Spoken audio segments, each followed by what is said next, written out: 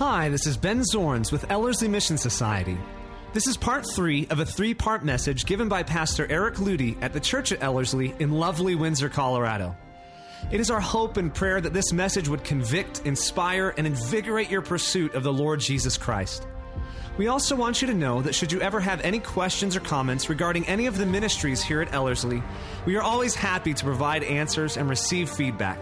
Simply contact us at info@ellerslie.com or give us a call at 970-686-9022. We really would love to hear from you. Enjoy the message, and may your faith and love in Jesus grow larger as you listen. Now here's Pastor Eric Ludy. Session 3, the enabling power, the awe-inspiring gospel of grace. All of that to say this. This is Paul's enunciation of grace in the New Testament.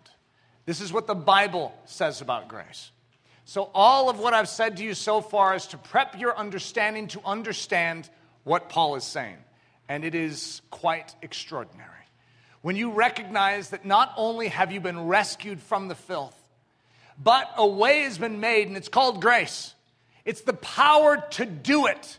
Don't just look at Scripture and come up with a justification of why you can't do it.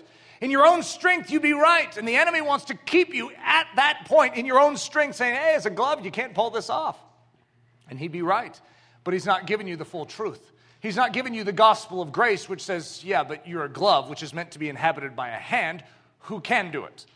You see, you are meant to be filled with the power of grace so that your life could enunciate the invisible hand, and you could showcase the glory of that hand. The perfect work glove. Now, we were looking at that as Jesus Christ. It's the hand, the invisible hand, that is clothed by the work glove, and as a result, the invisible becomes visible.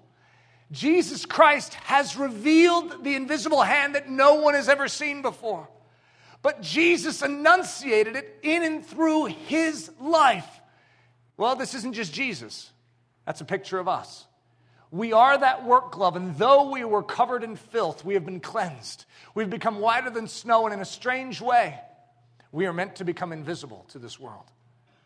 We, as we are clothing for Jesus Christ, and he enters into our life, and as he moves, and as he points, as he does whatever he does, we do it as well.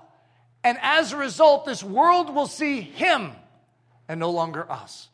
As John the Baptist, who's a friend of the bridegroom, which is exactly our position, as he said, I must decrease. One way of saying it today for our message is, as a glove, I must become invisible, that the true hand would be seen. That's our role. Our role is to decrease that he would be seen. And so it's a little scary when you're a work glove that thinks a lot about yourself, and you're like really, really impressed with your own calf skin, to actually become clothing for someone more important than you, because you need to decrease that he would be seen. What if no one ever knows your name? What if no one actually even realizes that you're a glove there? Hey, do you see me? You can just sort of see a subtle outline of my form.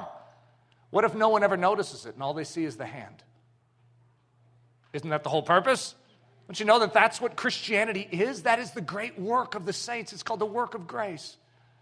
So it becomes invisible. This is the perfect work glove. It becomes invisible that the invisible hand might be seen. Glove impotence. Now, every single one of us knows that a glove cut off from the hand is without power. That's what potency is. So glove impotence means lacking power. This thing is pathetic outside of itself. It only has value when it's on the hand. And so a glove cut off from the hand is impotent. Without me, you can do nothing. Without the invisible hand in you, you can do nothing. Now listen to another variation of it. Without grace, you can do nothing. See, it started with, without me, you can do nothing. So then I swapped it out for, without the invisible hand, the glove can do nothing. But what is the invisible hand? It's grace. Without grace, you can do nothing. So when we cheapen grace, when we lose the power of grace, what happens to Christianity? There's no more doing. The only form of doing we have in Christianity is self-work. It is the glove attempting to showcase the hand without the hand. Legalism. It's destructive. It destroys us. It destroys the truth. But there is another rendition of working that we have lost and must come back to the saints of God, and that is, you need the hand inside of you. And without this grace, you can do nothing. Without the power to do it, you can do nothing. Or another way we could say it is, without the power to do it, you can't do it. Wouldn't that be appropriate? That's what it's saying. Without the power to do it, you can't do it. So God power.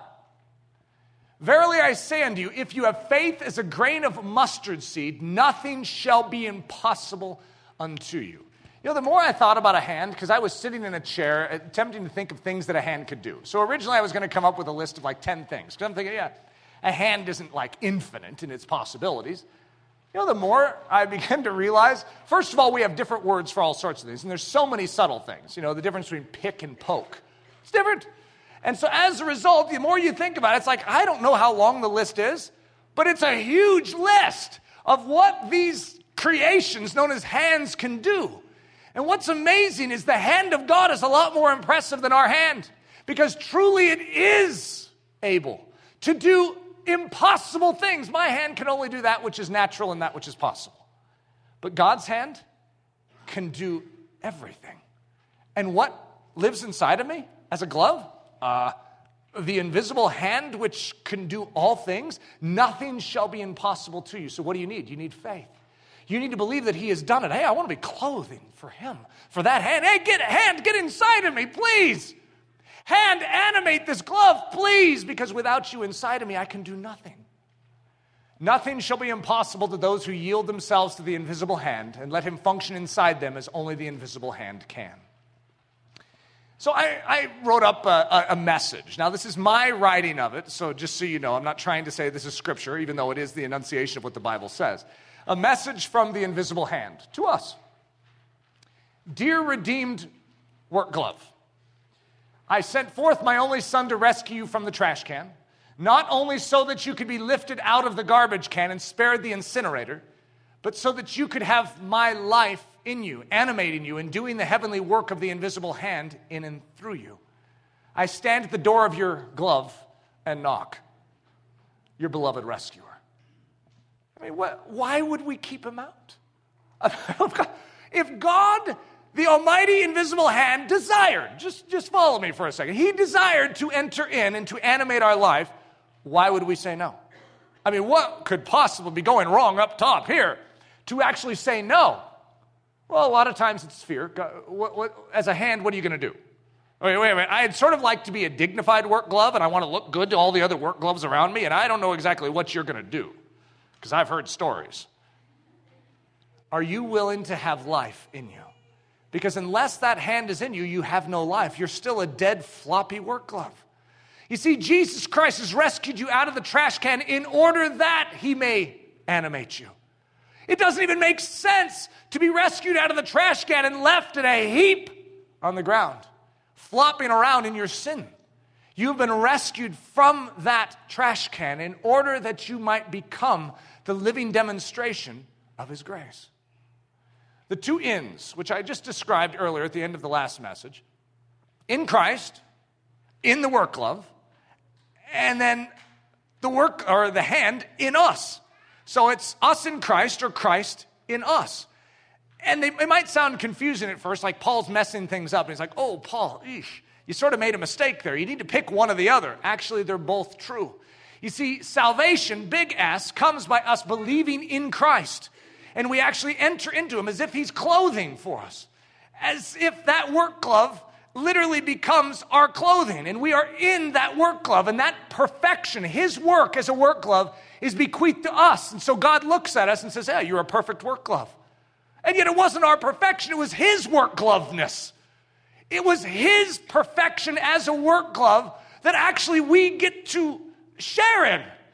And that's being in Christ. But then there is more to it that Paul enunciates, and I'm going to show you for the rest of our time together that God saved us from that trash can in order that we may have him inside of us and we may become work gloves as he intended us to become. So we'll call this the power of grace revealed. Grace is more than a hug. So buckle your seatbelts. We're going to go on a little journey through Scripture. But by the grace of God, I am what I am. You see, Paul wasn't the way he was by a hug. He became what he was by something known as the grace of God. And his grace, which was bestowed upon me, was not in vain. But when that invisible hand entered into me, I added that, by the way, I labored more abundantly than they all, yet not I, but the invisible hand of God, which was with me. You see, that's how grace works. It is power to accomplish. It is the doing of God. God does. He did, he does, and he always will do. He is grace. He is that which is a gift unto us to enable us to live. So grace is given that we might labor more abundantly. I'm going to collect a little list here. So anytime it's underlined, I'm adding it to my list. And God is able to make all grace abound toward you, that you, always having all sufficiency in all things, may abound to every good work. So what's this grace abounding to us for? That we may abound to every good work. You see, God is going to do the doing. He has given us grace that we would abound and be able to do the work of God. That's just how grace works. So grace is given that we may have sufficiency in all things, and grace is given that we may abound to every good work. We're getting quite a list here. Just wait. I'll read you the final list when we get done. It's a good one. By whom we have received grace. Okay, so we received this grace from God. Is it just a hug? And apostleship. What's it for? It says, for obedience to the faith. We have been given grace that we may be obedient to the faith among all nations for his name. Grace is given for obedience to the faith. With great power gave the apostles witness of the resurrection of the Lord Jesus, and great grace was upon them all. Grace is given as power for witnessing of the resurrection of Jesus. According to the grace of God, which is given unto me as a wise master builder. So according to this grace, what did he do with it? He laid the foundation. Paul is a master builder of the church of Jesus Christ. And so it's according to this grace that he laid a foundation. It's not just a hug. It is actually something. It's a doing within Paul. And as a result, Paul is able to lay a foundation. And another buildeth thereon, but let every man take heed how he builds thereon. Grace is given in order that we may lay foundations. To me, who am less than the least of all the saints, this grace was given that I should preach. What? He is given grace to preach. This isn't just a hug. This isn't just a kindness. It's like, oh, I love you over there, Eric. He is literally bequeathing the doing of God that I may become a preacher, says Paul. So this grace was given that I should preach among the Gentiles the unsearchable riches of Christ. Grace is given for preaching among the Gentiles. Let us therefore come boldly unto the throne of grace that we may obtain mercy and find grace to help in time of need. What do you need in time of need? You need grace. And by the way, if you're being tempted with lust, a hug is not what you're needing. What you're needing is grace, power, the ability to say no and flee from it. Grace is given as our means of help in time of need. Wherefore, we receiving a kingdom which cannot be moved, let us have grace. For what? What would we do with this grace? Just feel better about ourselves that even though we're living in sin, at least God gives us grace. Let us have grace whereby we may serve God acceptably with reverence and godly fear. Grace is given whereby we may serve God acceptably. But the God of all grace, who hath called us unto his eternal glory by Christ Jesus, after that you have suffered a while, make you perfect, establish, strengthen, and settle you. Grace is given to make us perfect. Grace is given to establish us. Grace is given to strengthen us. Grace is given to settle us. For by grace are you saved, through faith, and that not of yourselves. It is the gift of God. Grace is given to save us. It's sort of like what I want to say is, any questions? First of all, there's no scriptures that defend this idea of God just wrapping us in some hug and cozying up with us in our sin. There is no such scripture that would give that idea at all. Where has this idea come from? Ungodly men who have crept into the church unawares, that have twisted the idea of grace and emptied it of its power, because God intended you to live Christianity, not just esteem it. And when he was disposed to pass into Achaia, the brethren wrote, exhorting the disciples to receive him, who when he was come, helped them much, which had believed through grace. How did they believe? It was grace that enabled them to believe. So grace is given to enable others to believe in Jesus Christ. So Ephesians chapter 3, we could just call this the chapter of grace. Ephesians chapter 3, which the book of Ephesians is quite the building of God's argument in and through the Apostle Paul. And this letter is something very, very special. But Ephesians chapter 3 is the unlocking of the mystery of grace. It is known, Paul uses this term, the mystery. It's a mystery, as he says in Colossians, it's hidden for ages and generations, but is now revealed. What is this mystery? You see, God actually intends to live inside of you. That hand is meant to fit perfectly into you as a glove. The mystery hidden. The invisible hand wants to move in and wants to make you his home. What? And Paul says, do you not know? Hasn't anyone told you this, that you are the glove of the invisible hand? The temple of the Holy Spirit? Hasn't anyone broken this to you? Hasn't anyone communicated this to you? So here we are, Ephesians chapter 3. For this cause I, Paul, the prisoner of Jesus Christ, for you Gentiles, if you have heard of the dispensation of the grace of God, the entrustment, God has given us grace, which is given me to you word, how that by revelation he made known unto me the mystery. There he starts talking about this mystery. As I wrote afore in few words, whereby when you read you may understand my knowledge in the mystery of Christ, which in other ages was not made known unto the sons of men. See, it's hidden. As it says in Colossians, same writer, he says it's hidden for ages and generations. As it is now revealed unto his holy apostles and prophets by the Spirit. What is this mystery? Oh, that the Gentiles should be fellow heirs and of the same body, and partakers of his promise in Christ by the gospel, whereof I was made a minister according to the gift of the grace of God given unto me by the effectual working of his power. Unto me, who am less than the least of all the saints, is this grace given, that I should preach among the Gentiles the unsearchable riches of Christ, and to make all men see what is the fellowship of the mystery, which from the beginning of the world hath been hid in God, who created all things by Jesus Christ, to the intent that now unto the principalities and powers in heavenly places might be known by the church the manifold wisdom of God. Somehow he's going to take work gloves. This is the mystery. He's going to take Gentile work gloves. No way. That thing's filthy. He's going to take Gentile work gloves and reveal the manifold wisdom of the heavenlies, the movements of the invisible hand. He's going to take that? How is he going to do that? According to the eternal purpose which he purposed in Christ Jesus our Lord, in whom we have boldness and access with confidence by the faith of him. Wherefore I desire that you faint not at my tribulations for you, which is your glory. For this cause I bow my knees unto the Father of our Lord Jesus Christ, of whom the whole family in heaven and earth is named, that he would grant you, according to the riches of his glory, to be strengthened with might by his Spirit in the work glove, in the inner man, that Christ may dwell in your hearts by faith, that the invisible hand would be inside of you by faith, that you being rooted and grounded in love may be able to comprehend with all saints what is the breadth and length and depth and height, and to know the love of Christ which passes knowledge. Listen to this, that you might be filled with all the fullness of God. You see, this is the chapter of grace. Paul has enunciated a mystery hidden for ages and generations, but has now been revealed. What is this mystery? Well, in Colossians, he's going to give us very specific enunciation of it, but right now, it's still sort of mysterious.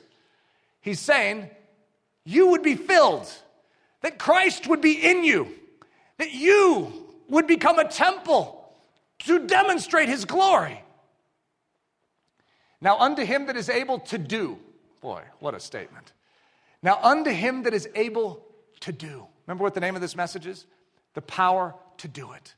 Now unto him who is able to do, exceeding abundantly above all that we ask or think, according to the power that worketh in us. How does he do it? He does it by entering into us and expressing and revealing his behavior through us. This is called grace. Unto him be glory in the church by Christ Jesus throughout all ages, world without end. Amen. Grace, the gift that keeps on doing. You see, when grace enters in, it doesn't stop. When Jesus Christ came and did his work, it didn't stop. It's a gift that keeps on working, that keeps on doing the work of grace. And you will find it's like this concept of grace upon grace upon grace. When God begins to work in you, he continues it until it is finished. He has not just done it 2,000 years ago. He will continue to do it in us today. Grace is given that we might labor more abundantly. Remember that list of underlined statements? This is our list, the compilation. Grace is given that we might labor more abundantly. Grace is given that we may have sufficiency in all things. Grace is given that we may abound to every good work. Grace is given for obedience to the faith. Grace is given as power for witnessing of the resurrection of Jesus. Grace is given in order that we may lay foundations. Grace is given for preaching among the Gentiles. Grace is given as our means of help in time of need. Grace is given whereby we may serve God acceptably. Grace is given to make us perfect. Grace is given to establish us. Grace is given to strengthen us. Grace is given to settle us. Grace is given to save us. Grace is given to enable others to believe in Jesus Christ.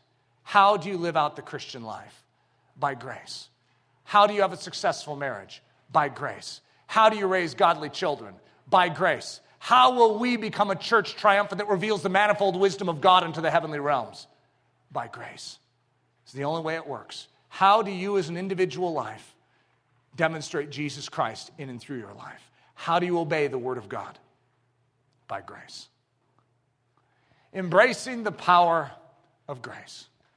Colossians 1, if you continue in the faith, grounded and settled, and be not moved away from the hope of the gospel which you have heard, and which was preached to every creature which is under heaven, whereof I, Paul, am made a minister, who now rejoice in my sufferings for you, and fill up that which is behind of the afflictions of Christ in my flesh, for his body's sake, which is the church. Whereof I am made a minister according to the dispensation of God. In Ephesians 3, he calls it the dispensation of grace. Same dispensation. God has given us an entrustment. He has bequeathed to us something. So according to the dispensation of God, he's made a minister, which is given to me for you to fulfill the word of God, even the mystery which hath been hid from ages and generations, but now is made manifest to his saints, to whom God would make known what is the riches of the glory of this mystery among the Gentiles, which is, here's the mystery, hidden for ages and generations, Christ in you, the hope that you can actually show forth his glory. Christ in you, the hope of glory. There is no hope of glory in a dead, lifeless glove. But there is now hope of glory because the hand has moved in. Christ in you, the hand in you. There is now hope of glory. Whom we preach, warning every man and teaching every man in all wisdom, that we may present every man perfect in Christ Jesus. Listen to this. Whereunto I also labor, striving according to his working, which worketh in me mightily. How is Paul carrying out this great commission? How is Paul a minister of grace? Well, God is working in him. He is laboring. He's striving according to God's working, the invisible hand in him, which works in him mightily. A.W. Tozer says, deity indwelling men. That is Christianity in its fullest effectuation, and even those greater glories of the world to come will be in essence but a greater and more perfect experience of the soul's union with God. Deity indwelling men. That, I say, is Christianity, and no man has experienced rightly the power of Christian belief until he has known this for himself as a living reality. Everything else is preliminary to this: incarnation, atonement, justification, regeneration. What are these but acts of God preparatory to the work of invading and the act of indwelling the redeemed human soul? He ever lives to give grace. Wherefore he is able. He does it. Wherefore he is able also to save them to the uttermost that come unto God by him, seeing he ever lives to make intercession for them. He did it, he does it, and he will always do it. That's what it means by he ever lives to make intercession, to stand in the gap and be our Savior. He is not just a big S Savior. He is the Savior of all the small s moments of our life. And it's called grace. This is how he does it. This is how Christianity functions. His grace is sufficient. The laugh out loud revelation. I'm going to finish with this. This is just excerpted from a sermon from Charles Spurgeon. And I think it's an amazing meditation as we close. My grace is sufficient for thee. By the way, this is part of the sermon. This is just his lead in Scripture. My grace is sufficient for thee, for my strength is made perfect in weakness. Charles Spurgeon says, I have often read in Scripture of the holy laughter of Abraham, when he fell upon his face and laughed. But I do not know that I have ever experienced that laughter till a few evenings ago, when this text came home to me with such sacred power as literally to cause me to laugh. I had been looking at its original meaning and trying to fathom it till at last I got hold of it this way. My grace, says Jesus, is sufficient for thee. And it looked almost as if it were meant to ridicule my unbelief. For surely the grace of such a one as my Lord Jesus is indeed sufficient for so insignificant a being as I am. It seemed to me as if some tiny fish, being very thirsty, was troubled with fear of drinking the river dry. And Father Thames said to him, poor little fish, my stream is sufficient for thee. I should think it is, and inconceivably more. My Lord seems to say to me, poor little creature that thou art, remember what grace there is in me, and believe that it is all thine. Surely it is sufficient for thee. I replied, my Lord, it is indeed. Put one mouse down in all the granaries of Egypt when they were fullest after 7 years of plenty. And imagine that one mouse complaining that it might die of famine. Cheer up, says Pharaoh, poor mouse, my granaries are sufficient for thee. Imagine a man standing on a mountain and saying, I breathe so many cubic feet of air in a year. I'm afraid that I shall ultimately inhale all the oxygen which surrounds the globe. Surely the earth on which the man would stand might reply, my atmosphere is sufficient for thee. I should think it, let him fill his lungs as full as he ever can. He will never breathe all the oxygen, nor will the fish drink up all the river, nor the mouse eat up all the stores in the granaries of Egypt. Does it not make unbelief seem altogether ridiculous, so that you laugh it out of the house and say, never come this way anymore, for with a mediorial fullness to go in, with such a Redeemer to rest in, how dare I for a moment think that my wants cannot be supplied?